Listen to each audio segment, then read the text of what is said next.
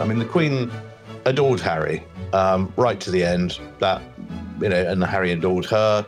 She met Lilibet and thought, and loved her granddaughter. That was not at issue. What was at issue was the handling of the story that came after the naming of Lilibet. We're back with a very special episode of a Right Royal podcast with me, Andrea. And me, Emmy. Now, I'm sure you've seen the recent headlines about Princess Lilibet's name and details surrounding the Queen's death, and these revelations have come from a really exciting new definitive account of King Charles's first year as monarch by royal author and journalist Robert Hardman. Royal fans might have also seen his BBC documentary, Charles III, The Coronation Year, and we are so excited to be joined by the man himself today. But before we welcome Robert, let's have a catch-up with someone we'd like to write a definitive account about. Hey, Emily Nash, welcome. Hello. So many secrets, Emily. So many secrets. Tell us some. I mean, let's just get straight into this. Robert's book is fantastic. Yeah, it was a great read. The level of detail is just jaw-dropping, and bits that I think haven't come across in the coverage so far in the serialisation is, the interiors. He's talking about the interiors at Balmoral. Yeah. He's talking about little things like that really paint a picture. It's the ultimate behind-the-scenes look at things. He's mentioned things that Charles has been changing around Balmoral. I mean, I don't want to give it all away, but he's got rid of the Queen's old telly. Yeah. He now has a flat screen one, which is very fancy. Nice. I do like reading something as well, knowing that it is all completely true. It's not, it's not from slightly sketchy sources or anything. Yeah. It's like the man has been following Charles for the last year and he really knows his stuff. Yeah, he's had incredible access and, this has come through decades of hard work and building a relationship with the palace, but he's just got a really good eye for detail. So I think it's a great read and, going forward now over the decades to come, people are going to go back to this as the definitive account of what happened at the coronation. The detail about the military processions, the fact that the coronation rehearsal was an absolute disaster. Yeah. I think one of the bands went missing on the procession route, and it does make you realise just quite how much work goes into these things. He's had a difficult job because these last, 18 months have been incredible with so many headlines, so much going on, and yet he had to put it all in around 464 pages. Not that you were counting. Oh, I was counting. We did a bit of a speed read there, didn't we? Yeah, we did. And honestly, I was nearly brought to tears. I was very emotional when he spoke about the Queen's last hours. It's just incredible the amount of detail there are in those pages. The fact that Charles was caught by surprise, even though he had been, with his mother, he actually went out foraging for mushrooms. And it's all very detailed. There were 20 minutes between being the Prince of Wales and then becoming, a king.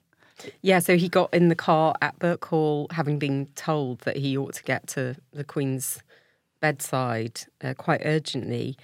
And in the 20 minutes it took for him to get between his residence in Scotland and the Queen's, she had passed. And the first he realised was when one of his aides sitting in the back of the car took a call and then said, "Your Majesty," to him. I was literally practically in tears. Yeah. It was so emotional. And the fact there's also details about when he made his first speech as a monarch and Camilla was hiding in that room, observing him in tears. Yeah. And she didn't want him to see her crying. So, he could just do that. She was speech. there for the sort of moral support, but yeah. But not really, because she was in tears. Well, I cried. It was very... I think most people found that deeply moving. Yeah. And what really comes across in the book is how emotional Charles is. Yeah.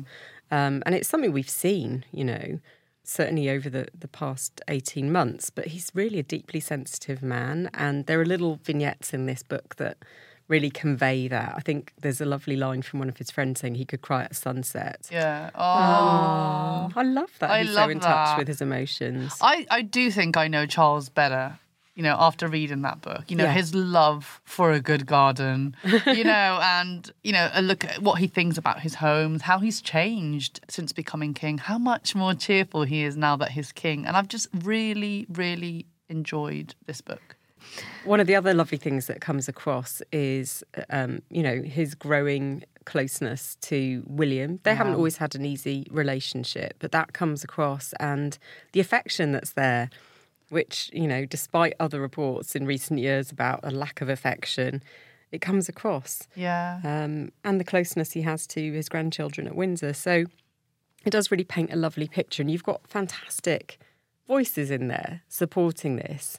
Camilla's sister, one of her best friends, but also the Princess Royal. So Anne actually gives some fantastic insights into her brother, even down to the fact that, their senior nanny, when they were children, would refer to him as the future king. Yeah. So it was very clear from the start what his destiny was going to be.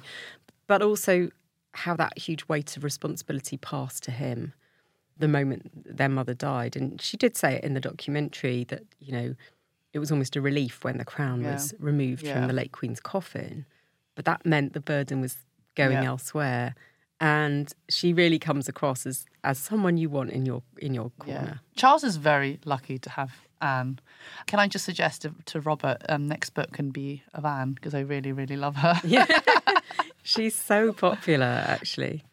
Well, I'm still playing catch up with the book, but I loved the part where he discusses Lilibet's name. Obviously, that's something that's really made headlines recently. Yeah. What were some real standout moments for you?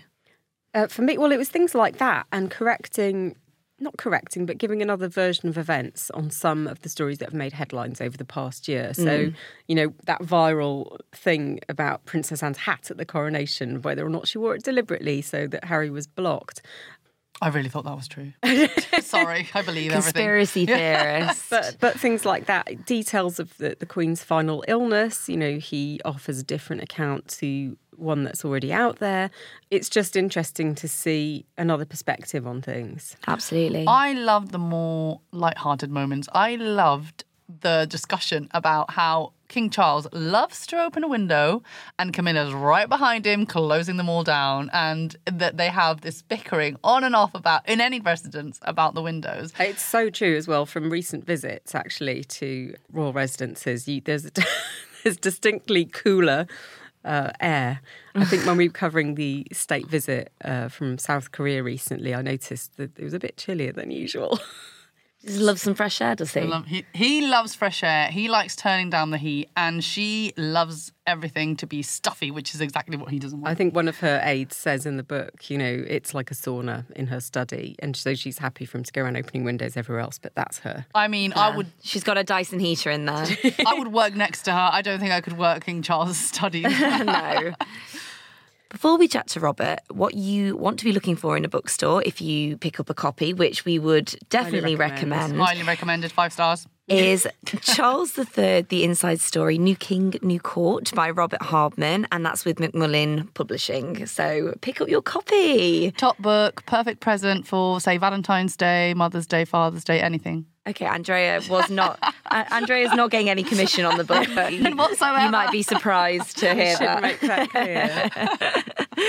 So let's get straight into it. Robert, congratulations. The book is absolutely fascinating. The detail is incredible. What's it been like to have this ringside seat over the past 18 months or so? Well, it's been a great privilege, really. I mean, it has been one of the most extraordinary years in sort of post-war royal history, when you think about it. Well, a year and a half, actually. But to have had the Platinum Jubilee back in the summer of 2022, and then just, a few months later to go through the turmoil and utter, shock. And it was shock, even though Her Late Majesty was not far off 100. It still came as a shock, I think, to the nation and the world. And then after that, obviously the transition to a new reign was going to be huge. And I thought, well, this is proper history. It needs to be recorded. And anyway, I was lucky enough to be kind of allowed in to record a lot of it. And obviously there was a documentary over Christmas, and now here's the book. And I hope look, there are going to be many more books written about this reign. Many will be, I'm sure, better than mine, but it's the first glimpse of a new reign. And I think everyone's interested in that. I mean, it is going to be the definitive account, going through the years to come. And that's something you can be really proud of. So what I'm interested in is there are a few moments in the book where the narrative is gently corrected. So details of the Queen's final illness, the controversy over Lilibet's naming, even how the Princess Royal's hat was perceived at the coronation. How important was it to give another version of events on the stories that have made headlines over the past year or two?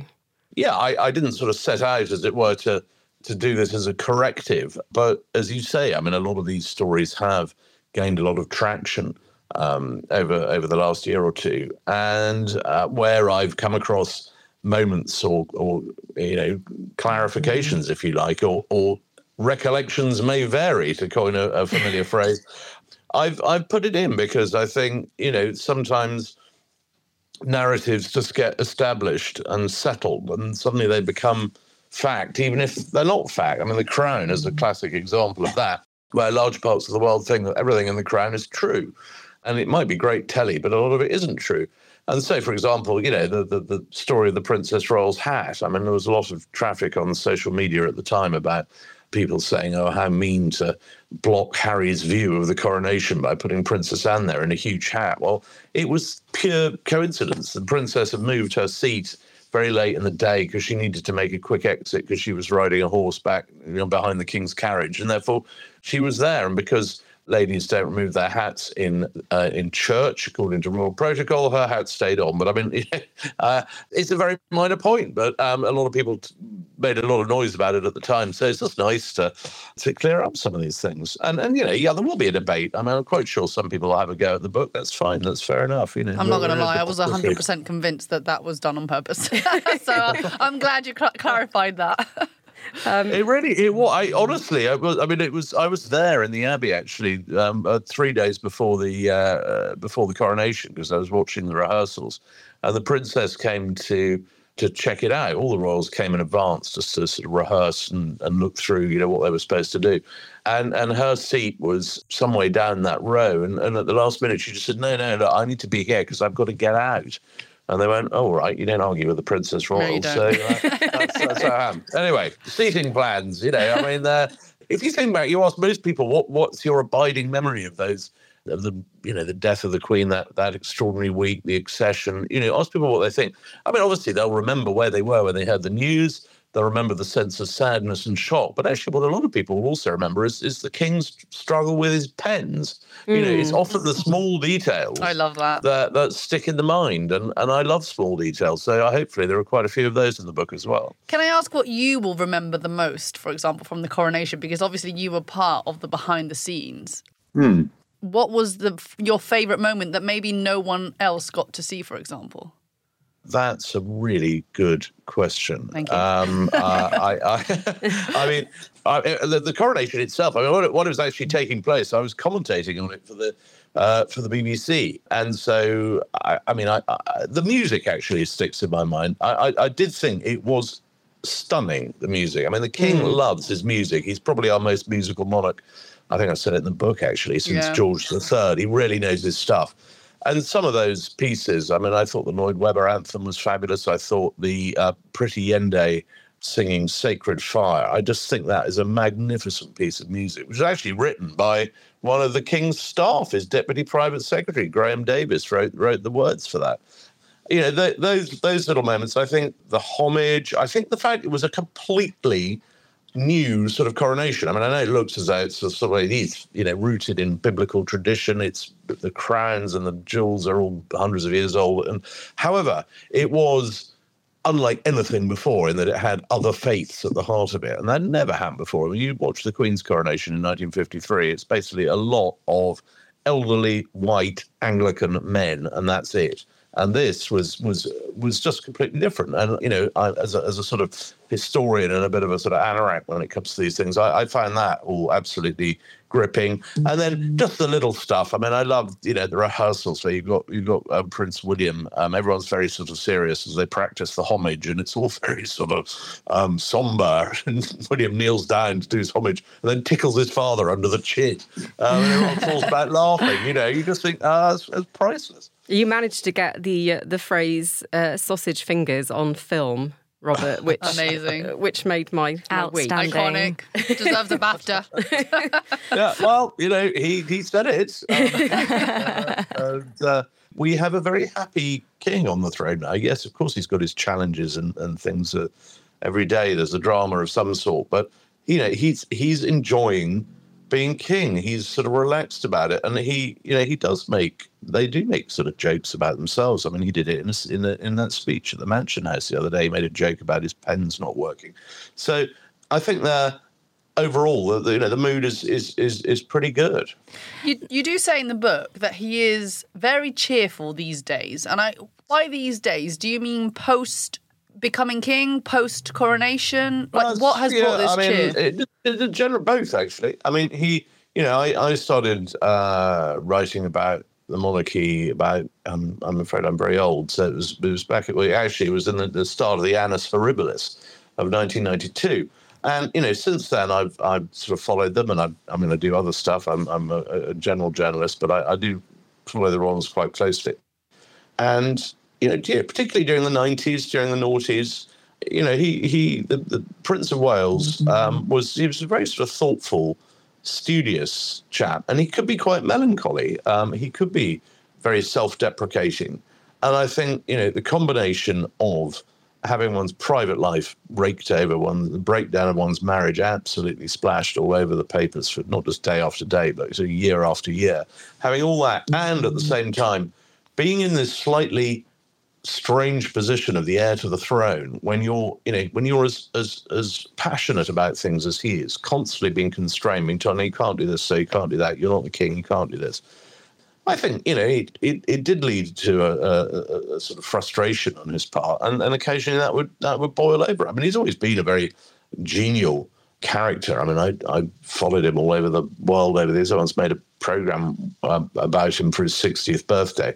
He's a very interesting person. He's got lots of ideas, lots of things to say. But I think there was when he was in his princely days, if you like, he was still having to, ask permission to do things. I mean, one thing, by the way, that comes through in the book, and it completely goes against the narrative in The Crown. Sorry to bring The Crown up again, but this idea that he was somehow impatient to be king. He wasn't. There was absolutely no sense of, I want to get in there and, it's my turn. That it wasn't like that at all. But no, I think now that this is something that's been weighing on your mind for your whole life, and you're coming up, you're in your 70s, and it finally happens. I think it does.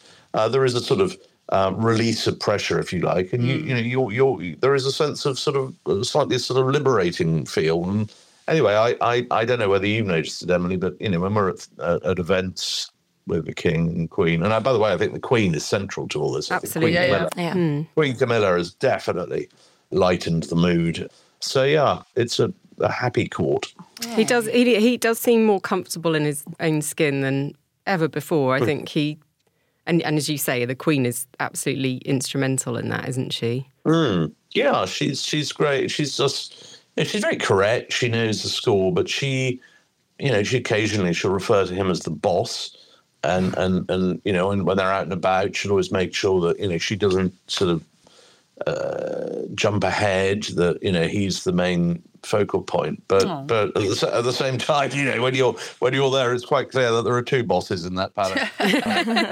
And she's just I love her sort of her lightness of touch. I mean, again, during those sort of rehearsals, and I refer to it in the book, there's this moment where they're rehearsing the crowning of the king, and the Archbishop of Canterbury is saying to the king, sir, you have to formally give me a nod. I have to have your approval before I crown the queen. And Queen Camilla just goes, oh, don't bother. I'm perfectly happy. I think certainly, obviously, that this whole subject of a title was an issue for a long time. But of all the people sort of fretting over that, the person who was sort of least concerned, frankly, was the Queen herself. She's a pragmatist. She's been through a lot. She's absolutely of that never complain, never explain generation. And it's like, you get on with it. Mm-hmm. I was going to ask, do you think that she was bothered about the consort? I think in as much as it mattered a lot to the king, then yes, but no, I personally, she was, I always thought it was very interesting that straight away when she married the Prince of Wales, there was no question of her being. I mean, she was the Princess of Wales from that moment. She always was. From 2005 up to 2022, she was the Princess of Wales. Never went near the title. Never wanted it. It just wasn't an issue. It was the Duchess of Cornwall, and that's that. And then, because at the start of the reign, if you remember, she was always referred to as the Queen Consort, and that was the official terminology. You look at the court circular at the time; it was the Queen Consort this, the Queen Consort that. And people have said, "Oh, that's because the palace was worried about calling her Queen Camilla." I don't think it was that. I think it was simply the fact that the late Queen had made it very clear in her Accession Day broadcast in 2022, statement, when she marked her 70 years on the throne. She talked about how she hoped, that the Camilla will be the Queen Consort. That was her choice. That was the word she used. I think it was a sort of an element of respect there for the wishes of QE2 that she was called the Queen Consort. But the coronation did seem the logical moment to move forwards and just bring this reign in line with every single reign, going back to however far back you want to go. I mean, the wife of a king is the Queen, and you use her first name after Queen unless she's a Queen Regnant. Yeah. I mean, it's lovely to hear that that they're happy, they seem happy, but obviously this first year of the reign hasn't been without its challenges. I mean, how do you think they have fared against those things?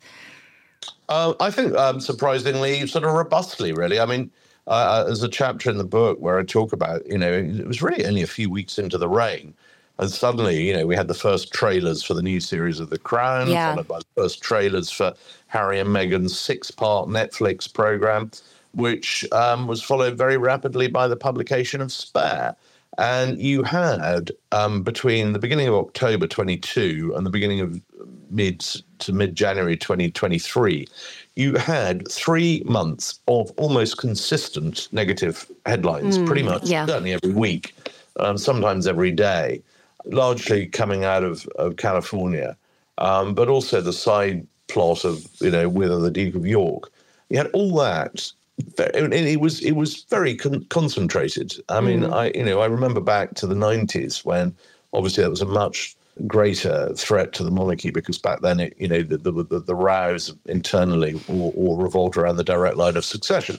But then things were sort of a few months apart. What we had October, November, December of 22 was almost sort of every week there'd be some sort of drama, whatever it might be, the sort of allegation, and obviously with the run up to and publication of Spare, I mean, as someone who's bought a book out in January, I know what it's like to when your book has interesting things in it. I mean, Spare had extraordinary revelations, and they were being debated all around the world. So you have all this going on, and yet what I found fascinating was that the actual polling on the monarchy, it didn't really move at all. It didn't. It went up. It obviously hit a sort of peak just after the death of the Queen, but overall the sort of approval ratings and the palace doesn't sort of fixate on approval ratings in the way that politicians do. They always take the long view, and they're not that obsessed with them. But I do think they're interesting. And they didn't really move at the beginning of this sort of 3-month onslaught. They were around the 65% mark, and at the end they were still there, and nothing much had changed. And I think part of the change, if you like, in public debate now is obviously when Harry and Meghan did their big interview with Oprah Winfrey, and you remember this. I mean, what a big, it was astonishing. I mean, that was the most, I would say, devastating piece of sort of, royal interviewing since Diana's Panorama interview in 1995. And that was a shock. But since then, I think everybody's got the message that Harry and Meghan didn't really like royal life very much, and they wanted to go somewhere else. And they felt they weren't properly helped by the palace, by the institution, and that there was sort of unfairness. And now they're living a new life and they're happy. Well, that was what came through in the Oprah Winfrey thing. But that's really been the same old story ever since. And you can only keep on telling the same thing, so often. So actually, when when the Netflix series about their new life came out, it was sort of, I don't know about you, but I just sort of felt, I mean, I thought it was very sad, a lot of it. But at the end of it, I thought, well, what do we actually know that we didn't know before? And the answer is not very much. And again, it's the same sort of theme that runs through Spare. So I think kind of we've got the message. And it's obviously a great personal sadness when you have a sort of schism like that in a family. But I think it's sort of, everybody knows about it now. It's lost its sort of shock value. It's one of those things. And also, I think, every family, you can think of has a few sort of bust-ups and rows and feuds and whatever. I mean, it's just sort of human nature. Did you ever witness that sadness? Because obviously you accompanied Charles throughout so many months, and obviously you might have been there on days where some headlines were tougher than others. Did you see a shift? No, it's interesting. I mean, he is very good at, they all are, he's just sort of getting on with the job thing. I do remember there was a day in I think it was early December, right in the middle of all that. And there'd been another, I think the latest round of Netflix stuff had come out, and Harry and Meghan were all over the newspapers, and there was sort of the people resurrecting, the idea that the royal family had been, was somehow, racist or not sufficiently modern. And you had all that noise coming out in the US. And I just remember that day, the Prince of Wales, he was wandering around. He visited an Ethiopian church in North London. He went to a refugee centre. He went to an Advent service with lots of different denominations. And he looked genuinely happy. And I remember thinking, this has not been a good day in terms of headlines, but he's just sort of getting on with the job. And it occurred to me, and I think I say it in the book, there are those sort of moments where you look at Harry in his new life, and you look at the king getting on with it, and you think, well, who's actually at the end of all? Who's actually who's enjoying themselves more? Yeah, I think he's in a good place. Can you see him making up with Prince Harry at some point in the future? Yeah, I'm sure he'd like to do that. I think he's an optimist. He's not confrontational. I mean, he obviously he can be on some things with some people, but I mean, overall, I think he's very much of the mindset that that things can get back together, then we can make this work. I think he would like that. I think he would definitely. There are certain things that are non-negotiable. I mean, you can't start as Harry and Meghan discovered, right? When they left, you can't be half royal. You can't be in and sometimes an out. But I think a workable relationship could evolve, and I'm sure he'd love that. I think it'd possibly be slightly harder, or the trickier prospect is how do the two brothers reconcile their differences? Because we know William is a very private man who guards his family's privacy very, very closely. He's absolutely he's very on top of all that, and so I think to have so many tender childhood secrets and stories and conversations just chucked out into the public domain, I think that really hurt, and also the sort of veiled criticisms of the new Princess of Wales as well. I just think that's a tougher obstacle. But as we've seen with the royals all through the years and all through history, never say never. Things change. They move on. We all sort of adapt and make concessions and get over things. So I'm really interested to hear more about the King's relationship with William and Kate. You do talk about the fact that they have become closer, partly because of the transition of reign, but also because of this sort of adversity, shall we say, coming from California. But also nice details that he's spending more time with grandkids, for example, on a Sunday afternoon, coming back to Windsor to see them. It was often said before he became king, he didn't really like Windsor very much. It's somewhere he really spent very little time. As Prince of Wales, people said, "Oh, it's too noisy. It's got the Heathrow traffic going over. He won't stay there. He'll hand it over to William." But actually, that hasn't been the case at all. He really loves going to Windsor, and he's down there two nights a week, something like that, 2 or 3 days. And the fact is that his British-based grandchildren are just next to the castle. They're in the grounds, and I think, he loves seeing them. And also, I think, we hear a lot now about, before the death of the Queen, I suppose in the last few years, we kept hearing about a slimmed-down monarchy. How is Charles going to slim down the monarchy? And, of course, he was never going to slim down the monarchy because it had gone on a pretty intensive diet in recent years. We couldn't really slim anymore.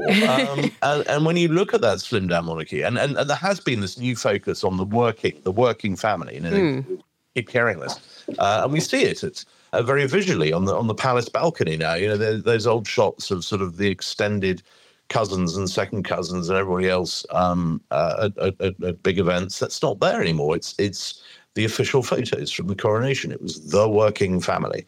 But when you look at the working family, it's really the only ones who aren't either approaching or have already reached retirement age are the Prince and Princess of Wales. They've got a lot of heavy lifting to do. They are the young royal unit, and there's no one else. So, and I think they do it very well. And again, when you're in charge, when you're the monarch, you want to know that you've got a solid, dependable team behind you. And I think that the Waleses have done that, and I think we'll see increasingly now that they will do a lot of the travelling around the world. As the heir to the throne, you become the chief mourner. If there's a state funeral anywhere in the world, on the whole, monarchs don't go to other heads of states' funerals, because otherwise they'd be doing that all the time. But that's a job for the heir, and for the Prince of Wales. And you paint quite a different portrait of him to his father. The notion that he could potentially give up the role of head of the Church of England in future. Really? Well, yeah, yes. I mean, I didn't quite put it like that. I mean, what is definitely the case is he does not share the enthusiasm for church that his father has and that his grandmother had, and that actually he's very much like the rest of the country. He goes to church a couple of times a year, and as I say in the book, he's not instinctively comfortable in a faith environment. He doesn't feel. He's a great respecter of all faiths, all religious traditions. Thinks they're an important part of life, but they're not really for him. And and what I say in the book is that therefore, if the moment came when there was a serious move to disestablish the church, it wouldn't matter as much to him. I suspect. I haven't spoken to him directly about it, but he wouldn't feel that wrench that his father or his grandmother felt. But I don't for 1 minute think that there is an active consideration of the future defender of the faith ceasing to defend the faith. Obviously, Robert, you were allowed to follow it all, everything that went down over the last year. Was there ever a moment where you just felt a bit awkward or felt like, maybe I should step out of this room? No, I think that I hope we're sort of,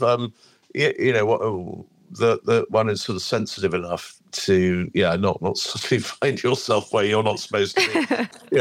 Let's not forget, I mean, they are, at all times, they have people around them, they've got their security, that sort of thing. But no, again, it's a good question. I mean, yes, there was, we were up at Balmoral doing some filming, and I was sort of standing there with a sort of camera crew waiting to sort of go into another room, and actually we were in the wrong place, and suddenly it's sort of prime ministers coming one way and the king's coming the other, and it's like, I think I'll just stand here and say nothing.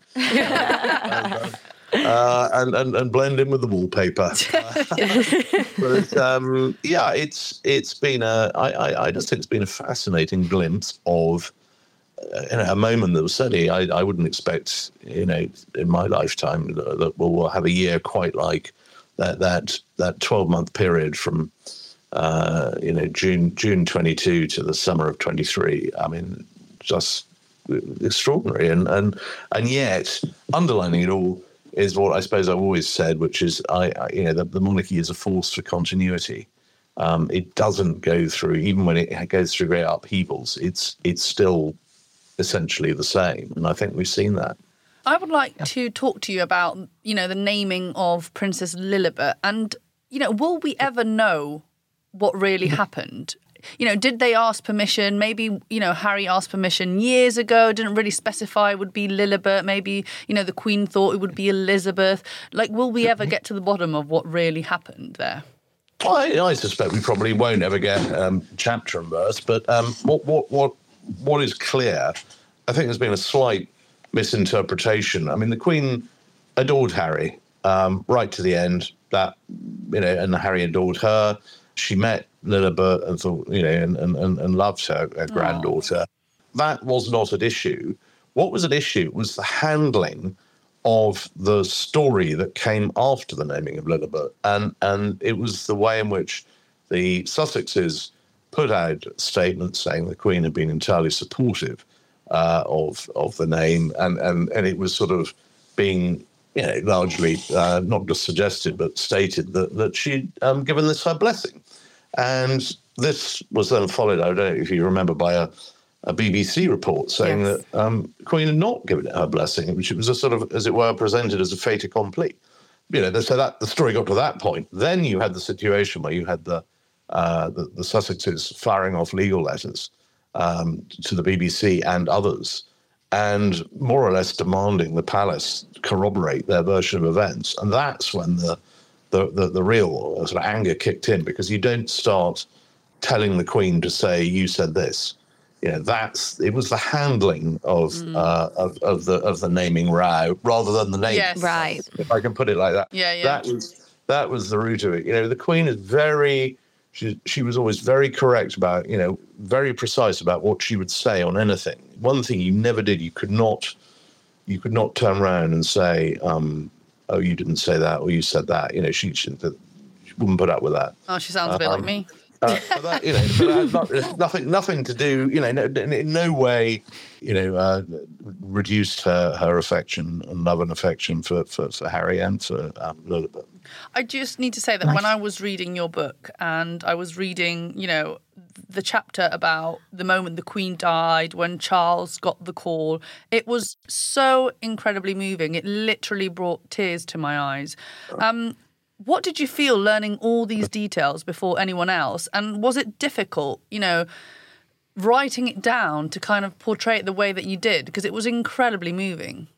Well, thank you. I mean, I found it very moving, and I as I gradually sort of pieced it all together, and I was getting different accounts from different people, and there were moments where I just sort of think, I just need to stand back and kind of, how do I present this? And the one concern I had throughout, I wanted to make sure this was done very properly and very sensitively, because we are talking about, the death of one of the most loved people in the planet. You can't, and so it's got to be done respectfully, but also in a way that sort of conveys what was going on. And I think there was a sense at times, why were the family so late getting there? And and you had Harry saying that he'd been hadn't been told, and all this sort of thing.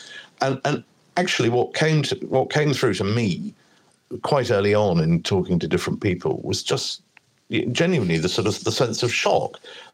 People knew the Queen was unwell. People knew she was getting increasingly unwell, and there was, I think, on those the day before, there was a sense that we could be talking weeks, possibly days. I don't think what anybody realised until that morning was that we were talking hours. And that's just the way these things happen. This thing had been planned to the nth degree, and planned very well, I might say. But that never allows for, that element of uncertainty. And because the Queen was such a dogged, diligent, always determined to do her bit, always determined to sort of, no, I've got to be on parade, I've got to appoint a Prime Minister, I'm going to do this properly. I think perhaps people just thought, we all thought she's just going to go on and on and on. And she's such a stalwart, she'll get over this. And then, it's the way it happened so quickly, though, and where it happened, and the fact that the Prince of Wales did manage to get to her that day, I think all these things, put them all together, it was as one of her former aides said, it was a masterclass. It was absolutely. You look at other transitions over the years, and there's always been a drama, or things have just dragged on and on and on, or somebody had the Queen was one of the last people to hear she'd become Queen in 1952 when her father died. But this actually, there's a hackneyed old phrase, it's what she would have wanted, but boy. I think, to be at Balmoral, to see those scenes in Scotland. Robert, it's been an absolute delight to have you. We could talk to you all day. Thank you so much for your time. Thank you, Robert. Thank you both. Thoroughly enjoyed it. Well, Robert is a busy man. He is super in demand at the moment. I think his phone went off a million times during that. Yeah. Just in case you heard any bleeps or bumps. Sorry, listeners, but we did not want to interrupt him. It was all too good. We apologise. Who knows? It could have been Charles on the other line. Don't want to. But what a fascinating man, and what a year he's had. I mean, what access is just incredible. Yeah, I mean, look, Robert's a brilliant journalist, and he's and he reminded us during the conversation that he is a generalist. He writes about all sorts of things, but he has had this amazing access, and I think what an achievement to have taken down all of those details, and that's history now, as he said himself. It was just a fantastic opportunity. I can't stop thinking of all the things he couldn't add to that book. Surely there was something that could not go in. We'll never know, guys. We'll never know. Oh, I didn't think about that, but now I am. We'll have to get him back. So that's everything from us today. Thank you so much to our guest, Robert Hardman, and to you two for joining us. We'll be back soon, but in the meantime, check out more from Hello with our news and entertainment show, The Daily Lowdown, available on Spotify, Apple, and wherever you get your podcasts. Bye. Bye.